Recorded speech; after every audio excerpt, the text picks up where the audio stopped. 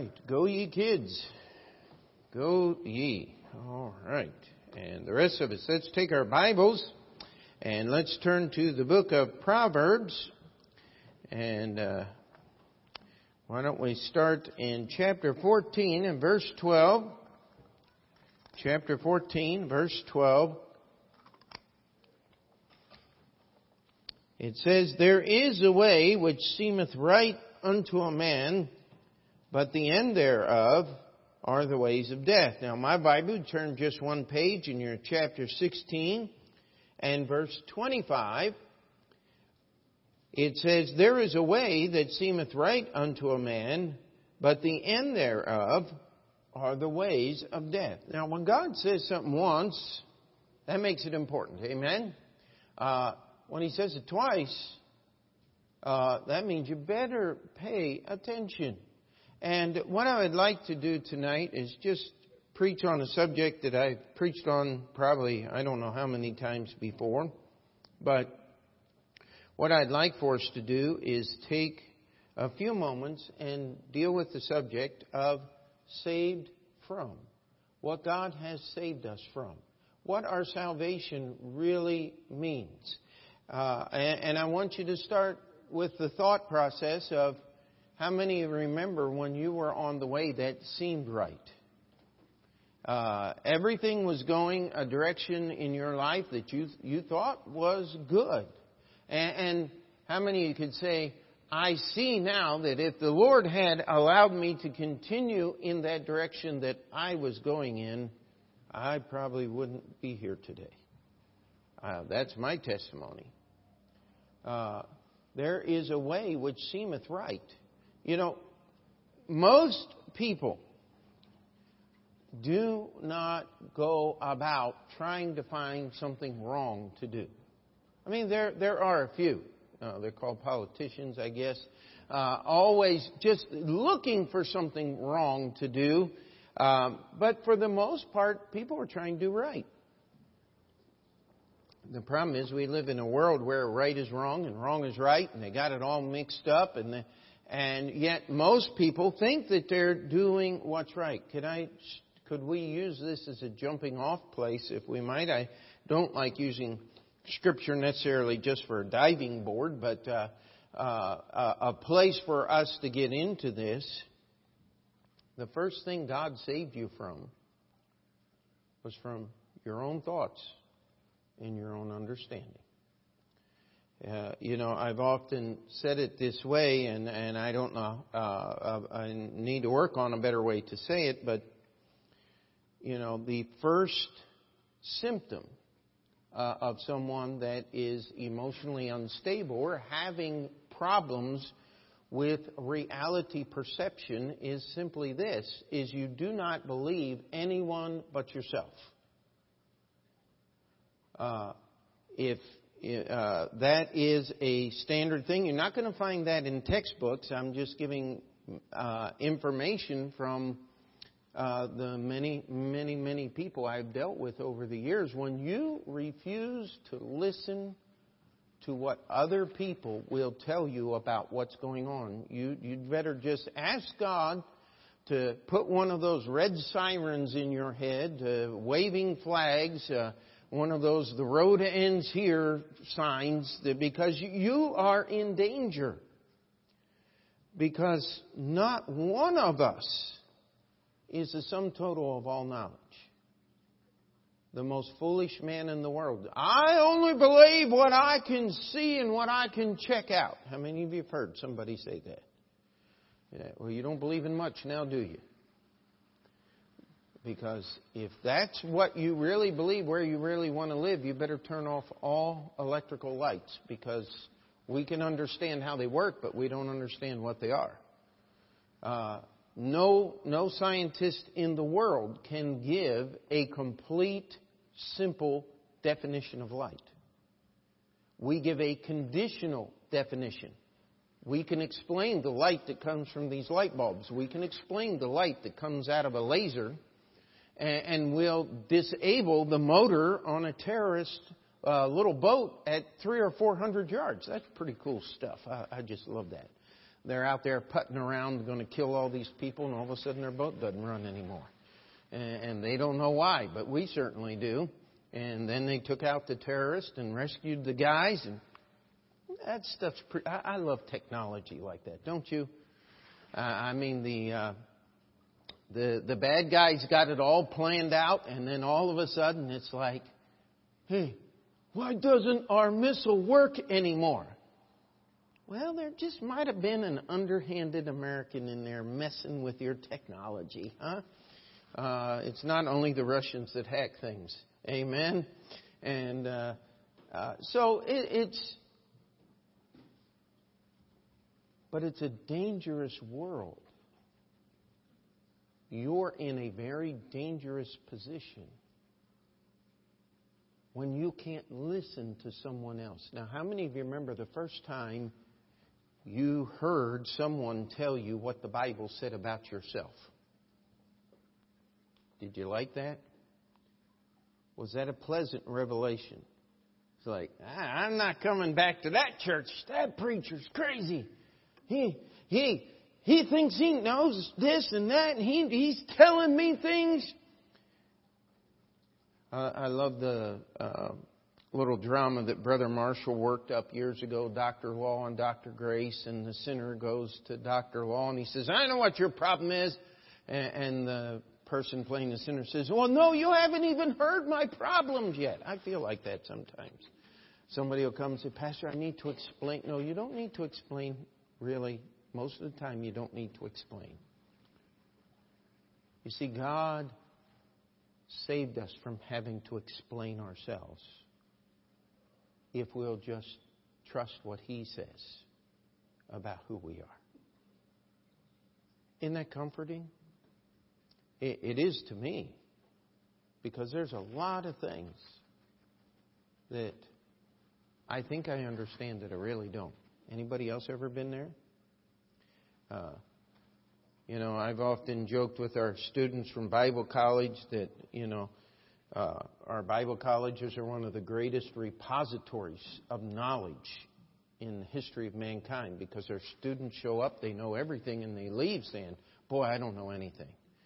And so all of that knowledge had to go somewhere. If you guys could just find it, you'd get good grades, The only problem is that kind of knowledge doesn't help now, does it? What you need to do and need to understand is there's a way that seemeth right, but God saved me from me having to make that decision. Now I know what's right because it is written down. How many could say amen to that? How about we turn to the book of Jeremiah? You know where we're going here.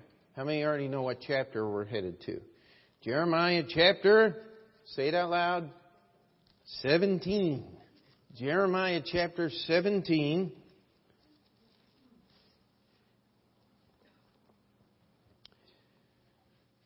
Let's start in verse 7. It says, Blessed is the man that trusteth in the Lord, whose hope the Lord is. For he shall be as a tree planted by the waters, that spreadeth out her roots by the river, and shall not see when heat cometh, but her leaf shall be green, and shall not be careful in the year of drought, neither shall cease from yielding fruit. The heart is deceitful above all things, and desperately wicked. Who can know it? I, the Lord, search the heart. I try the reins, even to give every man according to his ways and according to the fruit of his doings. Jeremiah chapter 17, we read verses 5 through 10. You see, the Lord saves me from my heart. How many of you have really wanted something really wrong?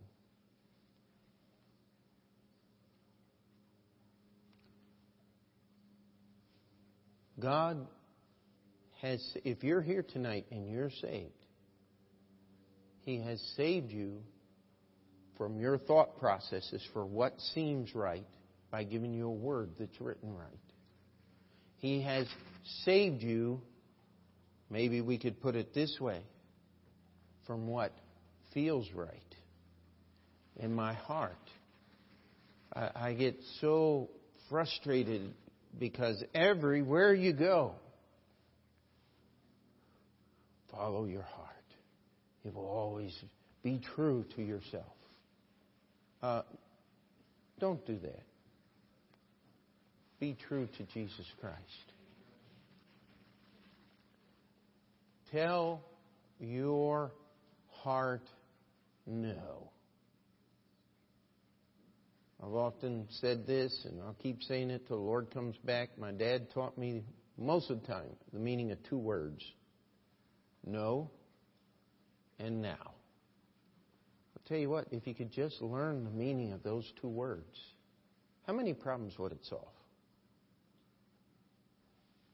I mean, a whole education, and you only need to have 3 letters: N-O and N-O-W.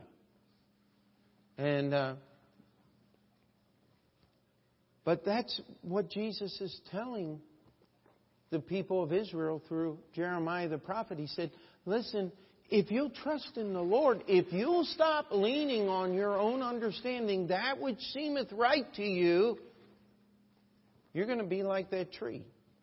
And when the drought comes, the root's going to be down into the water, and you're not going to be changed by the circumstances of life. It is so sad to watch people be moved by something that happens in their life. You know, God never intended us to be moved. He intended us to be anchored to His Word.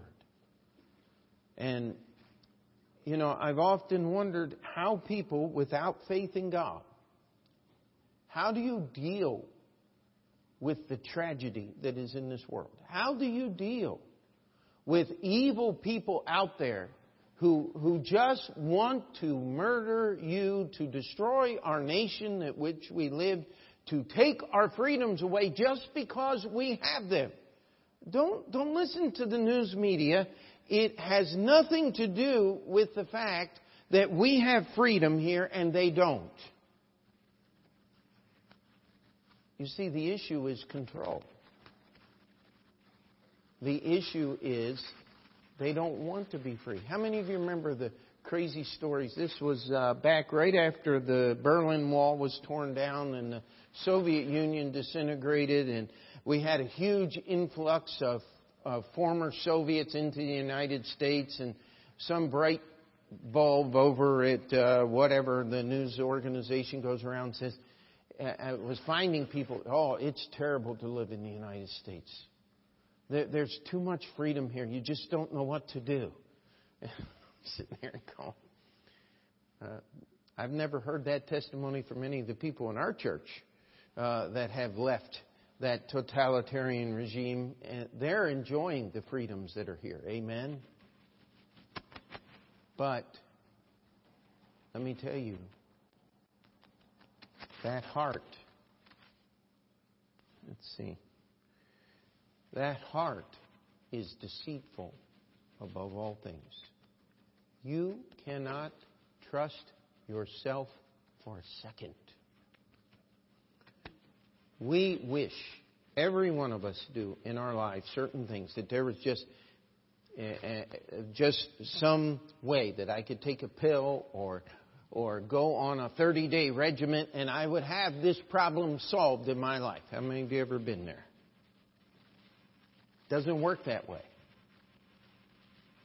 Because your heart knows how to get around anything. You know what? You don't have to teach children how to lie. They just instinctively know. You don't have to teach children how to do something wrong behind mom and dad's back. They're good at covering things up. Praise God. He gives mom and dad ability. You know, someone says, well, I just trust my kids. I don't trust mine. I don't trust them at all. And that's one of the reasons they turned out as good as they have, because they know that Dad's going to chase them down. And there's bad things that are going to happen. It's just the way it's supposed to be.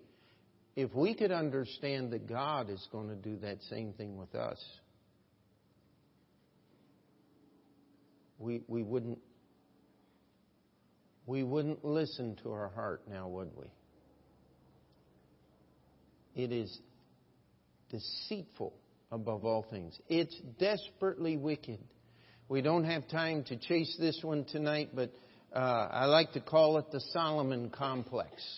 You know, part of Solomon's problem when he got to the book of Ecclesiastes was that he had all of this knowledge in his heart. He knew everything about everything that a human being could know. And he stopped serving God and sat himself up as a God and began to tell other people how they ought to live their lives. You know, that's what Jesus was talking about, judge not.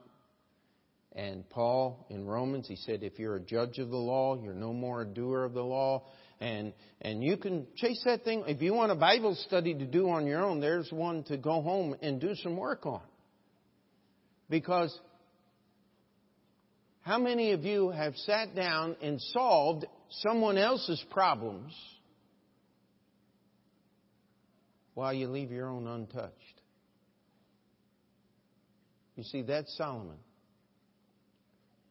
That is that deceitful heart giving you the satisfaction of solving someone else's problems and the satisfaction of ignoring your own problems.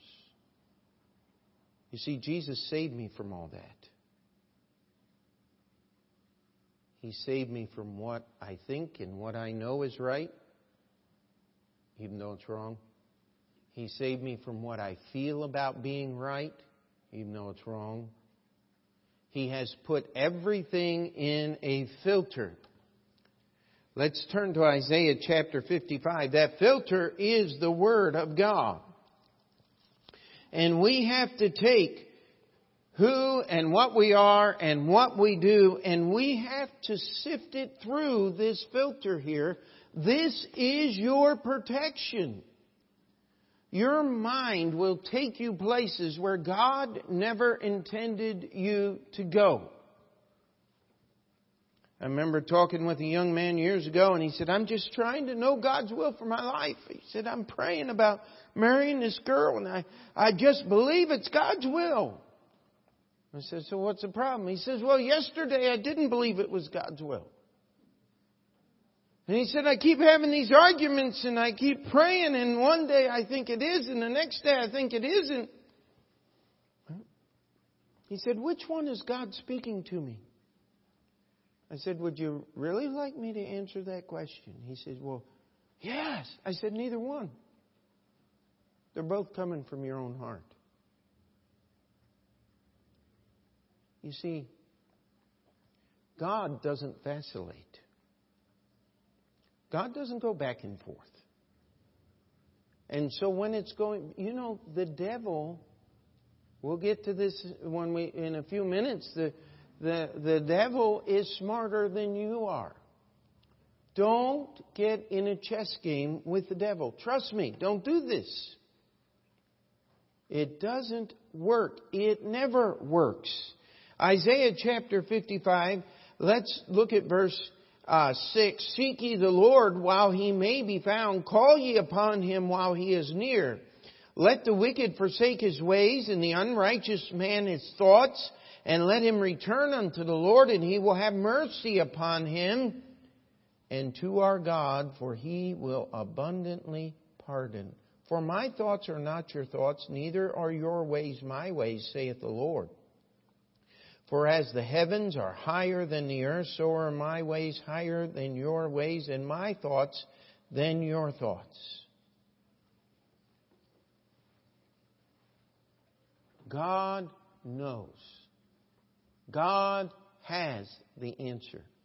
And the greatest thought and the greatest thing you can accomplish are absolutely nothing compared to the least that God has to offer for you. You see, God saves me from my thoughts. He saves me from my heart's direction, its love, its feelings. And He saves me from the little bit of success that I can attain that looks so good. How many of you have ever thought you were doing something good for the Lord and then found out it was attached to something not so good? A lot of times we have that going on in our life. Why is that happening? Because the moment something good happens, we stop relying on God and we start relying on ourselves. That's why Paul says, forgetting those things that are behind. I'm pressing toward the mark. He says it's not about me. I will say this till the day I die. I would hope that someone will have enough wisdom at my funeral to put, it's not about you. It's not about me. It's supposed to be about Jesus. Why is it quiet? Because we have the most problem about ourselves, don't we? And see, that's what Jesus saved you from. The world lives in a world that's all about me. What a terrible place to be. How many of you have had someone fail you doing something that you needed and you expected from them to do? We all have, haven't we? You know why that happens? Because we didn't let the Lord save me from me. I'm there expecting something. I'm there hoping something. Every person is going to fail.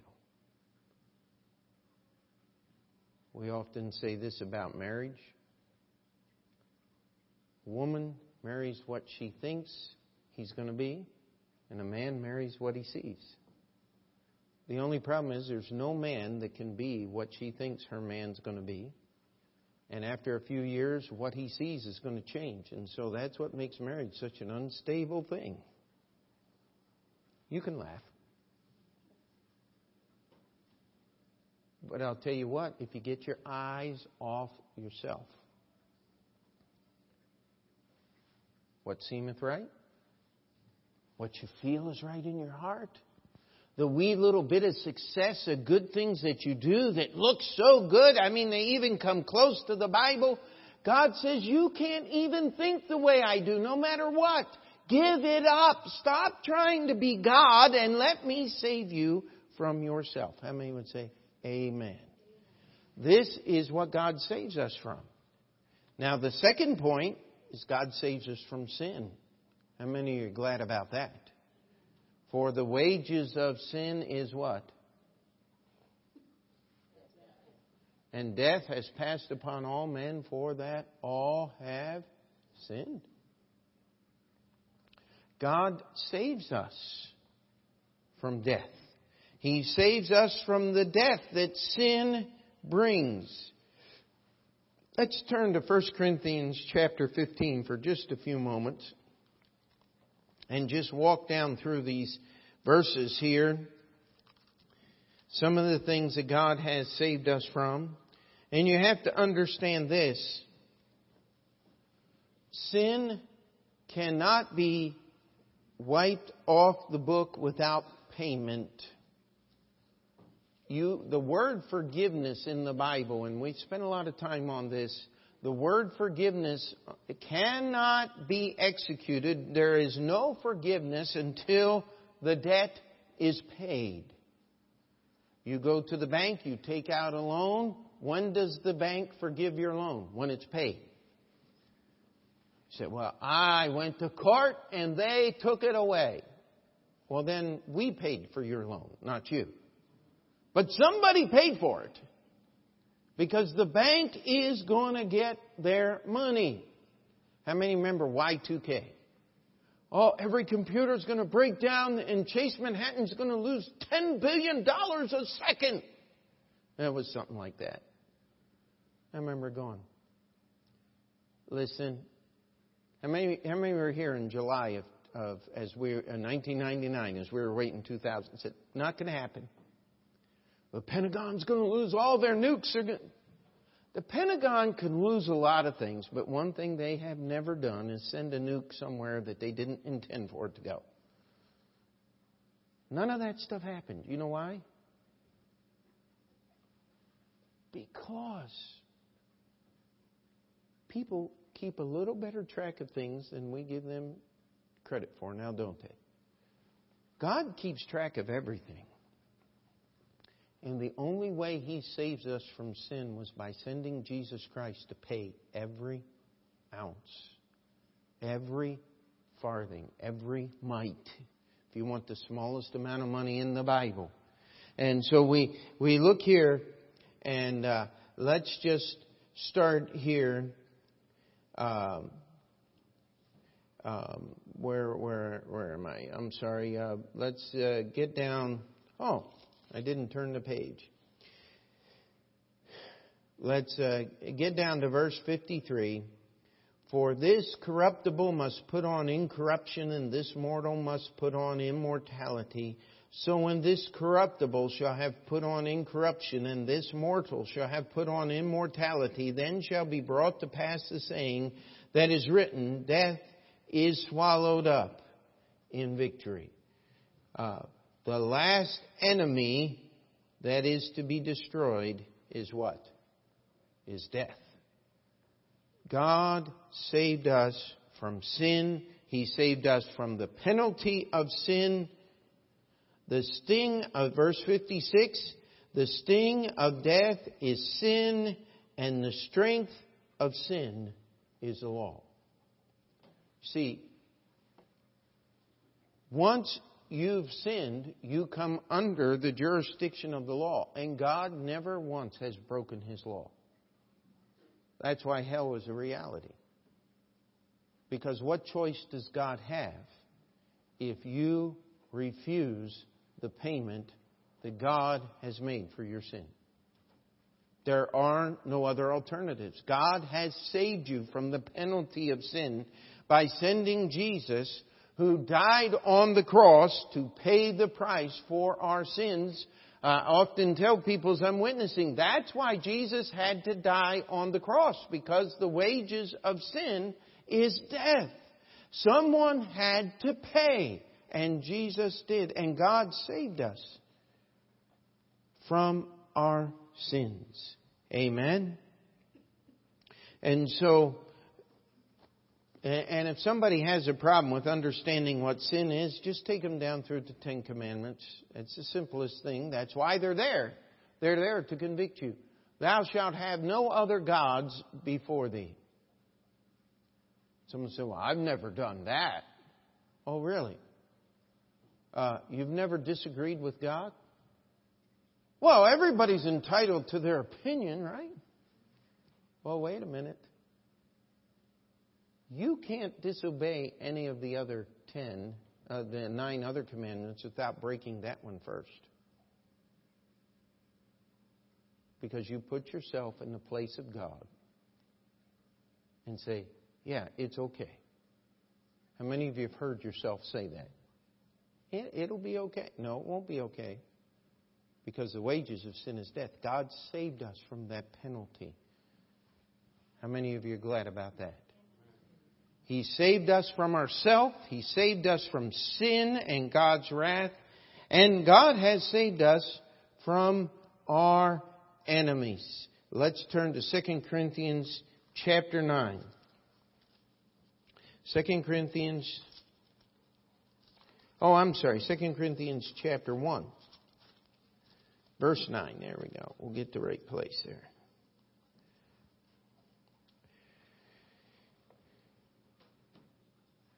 Here's what it says. Paul said, but we had the sentence of death in ourselves, that we should not trust in ourselves, but in God, which raiseth the dead, who delivered us from so great a death, and doth deliver, in whom we trust that He will yet deliver us.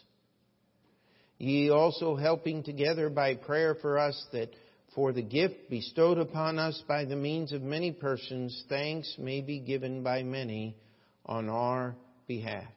Paul was in trouble. He was under attack. In fact, he had despaired that there would be any deliverance of any kind from this situation. All of a sudden, God stepped in.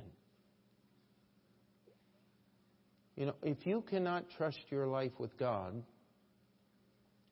what are you trusting Him with?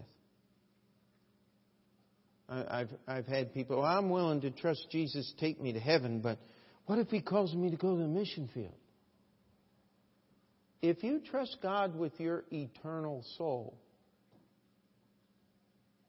what do you have that is a greater value than that?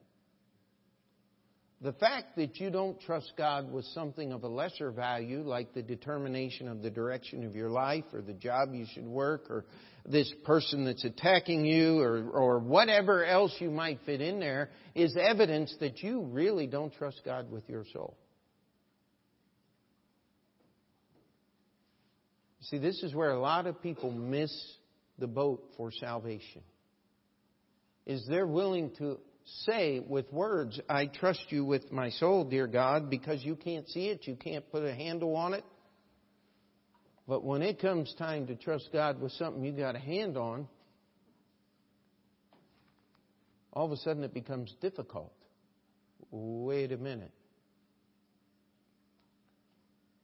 If you can't trust God with something you can see and touch, you better be careful, because you're not trusting Him with what you cannot see and what you cannot touch.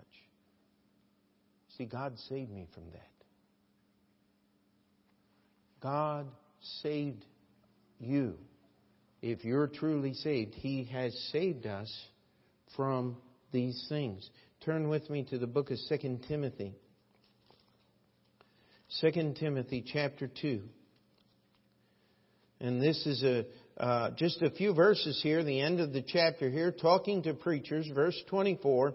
And the servant of the Lord must not strive, but be gentle unto all men, apt to teach, patience, in meekness instructing those that oppose themselves, if peradventure God will give them repentance to the acknowledging of the truth,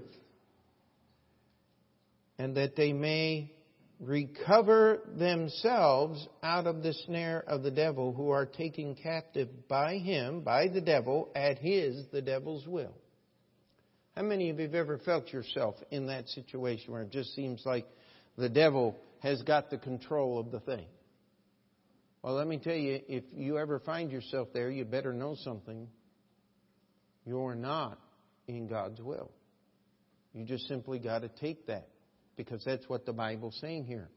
And it says that the job of the preacher is in meekness instructing those that oppose themselves.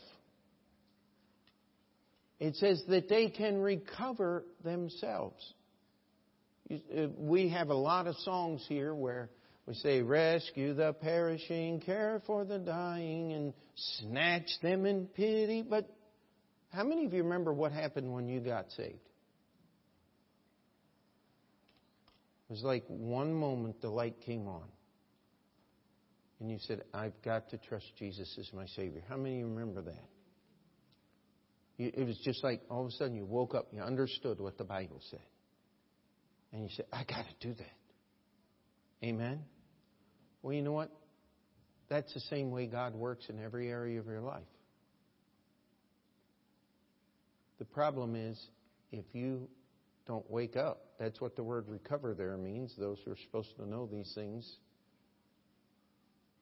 that they may recover themselves. You see, God is there. His power to save you from every sin, we've already discussed this, is there. Amen? His victory over yourself, over your heart, over your feelings, over your mind, over the little bit of success that you think you have ever had, God's saving power is there. But He expects you to grab a hold of the rope. And that's how you're going to recover yourself. Because not a one of us are a match for the devil. I've met some crazy students when I was in Bible college, and they wanted to meet the devil. As far as I know, not a one of them ever finished Bible college. Sounds to me like they got their wish. You see, that's not the way it works. God's power is there. It is not God's will for any one of us to sin, period. Amen? So why is the devil so successful in all of our lives? Because we're not paying attention.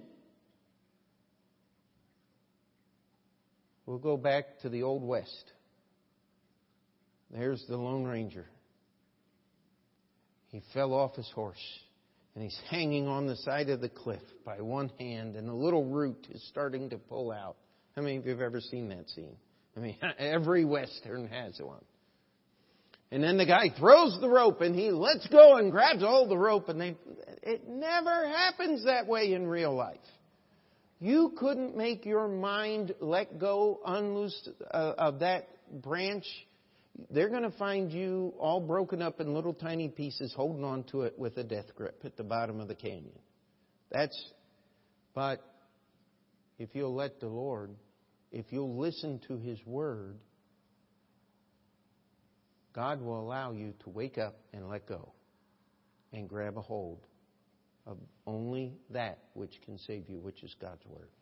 Are we still together there? You see, so much of what we face in this life, we don't even understand what's going on. We have so little understanding of how often and how terribly we fail God in our attempts for service for Him. How many would say, Pastor, I don't understand what you said, but I think I'm with you on that one. I mean, that's where we are. And if we'll wake up to that, we'll realize that God has saved me from what I understand. He saved me from my feeling. He saved me from my sins. He saved me from my enemies. The greatest of which is the devil, who walks about as a roaring lion, seeking whom he may devour. The devil hates you. But I want you to turn with me back to 1 Corinthians here, chapter 15.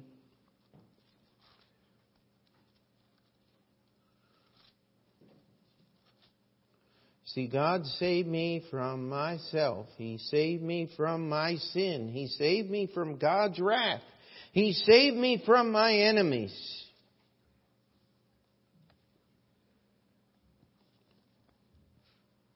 Verse 57. 1 Corinthians 15. Everybody there? But thanks be to God which giveth us the... What's that word? Let's try it again. But thanks be to God which giveth us the... Through our Lord Jesus Christ. Therefore, my beloved brethren, be ye steadfast, unmovable, always abounding in the work of the Lord, for as much as ye know that your labor is not in vain in the Lord. You see, God saved me from these things so I could serve Him. Isn't that amazing? That the God who had to do all of this to save us, now He wants me to serve Him. And He wants me to serve Him in a way steadfast. Now, wait a minute. Didn't we just talk about you can't be sure of anything that comes from your heart? So how can I serve Him steadfast? Well, it comes from His Word. That's what makes me steadfast. Unmovable. Someone showed me a cartoon many years ago. It was a preacher's cartoon, basically, and two scholars were sitting there, and the one says, yes, but in the original language it means no.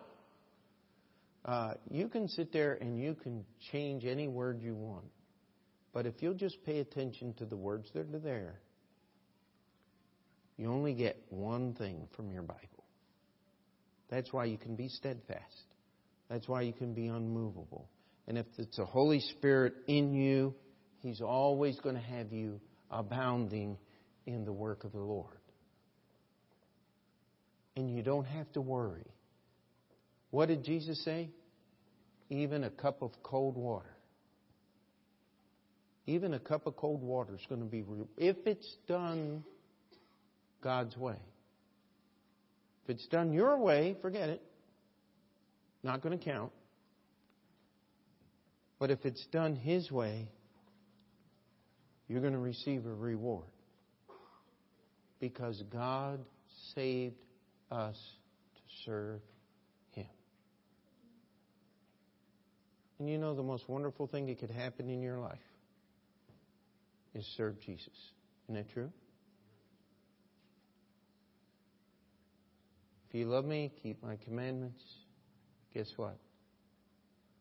If I want to love you, I keep His commandments. And not only do I love Him, but I love the people around me as well. It's an amazing thought. Because most of the time when I think about loving another person, I have to come up with a list of things to do for them. But the Bible says, don't get out your book and start writing out things you can do for other people. If you want to love the children of God, you just start doing what God said. And you'll automatically love the children of God. God saved us from so much. And He's given us freedom to serve Him. And all God's people said.